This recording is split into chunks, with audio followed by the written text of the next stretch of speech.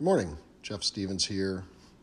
Coming to you this morning, having dug in on the epistles of John a little bit more.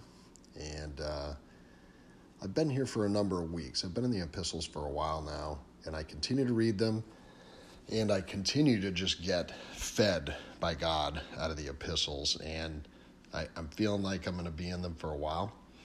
And sometimes I'll read a whole chapter, and sometimes I only get through a few verses, and I feel like God's really dealing with me in a lot of ways through the epistles. And I would encourage you, if you have not, to get into the epistles of John and just see how rich they are, how deep they are. And this morning I'm in 1 John in the 3rd chapter, and I just right from the get-go, I look into the first verse, and John says, "See how great a love the Father has bestowed on us, that we would be called children of God, and such we are. For this reason the world does not know us, because it did not know him." And,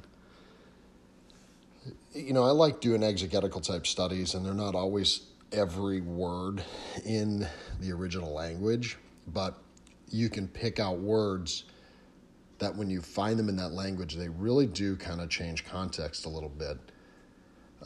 And this one isn't super deep, but I thought it was pretty cool because the word know is used twice. And what does that really mean? That the world doesn't know us because it doesn't know him.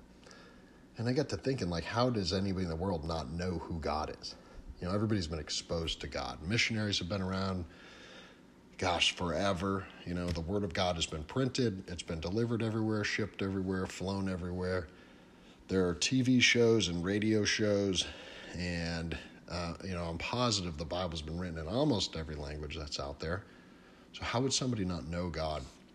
And this is where understanding language is important. We get the word gnosis, which is the Greek word where we get the word to know, where we get the word knowledge, where we get the word Gnosticism or the word Gnostics, or people who believe you can achieve a higher being through philosophy or through knowledge.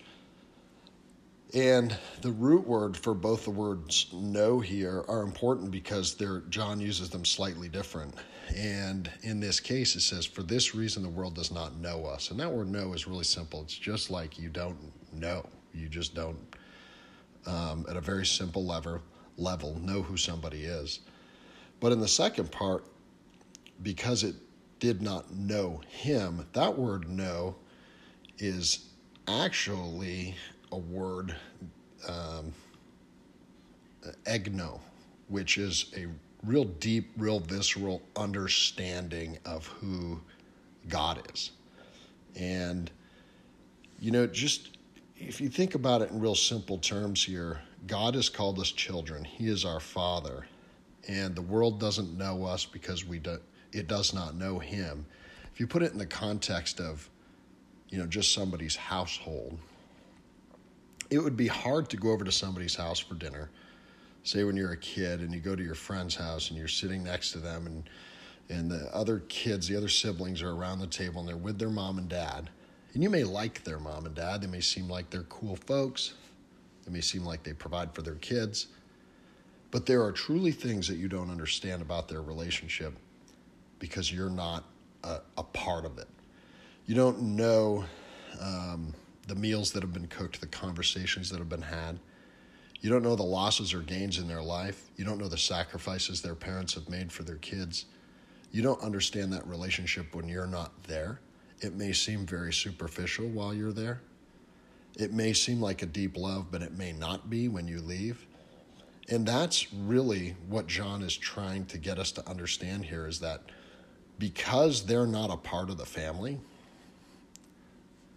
that the world doesn't really understand how much you love your Father and how much your Father loves you and the sacrifice that he has given through his Son, Jesus Christ. They just don't truly understand.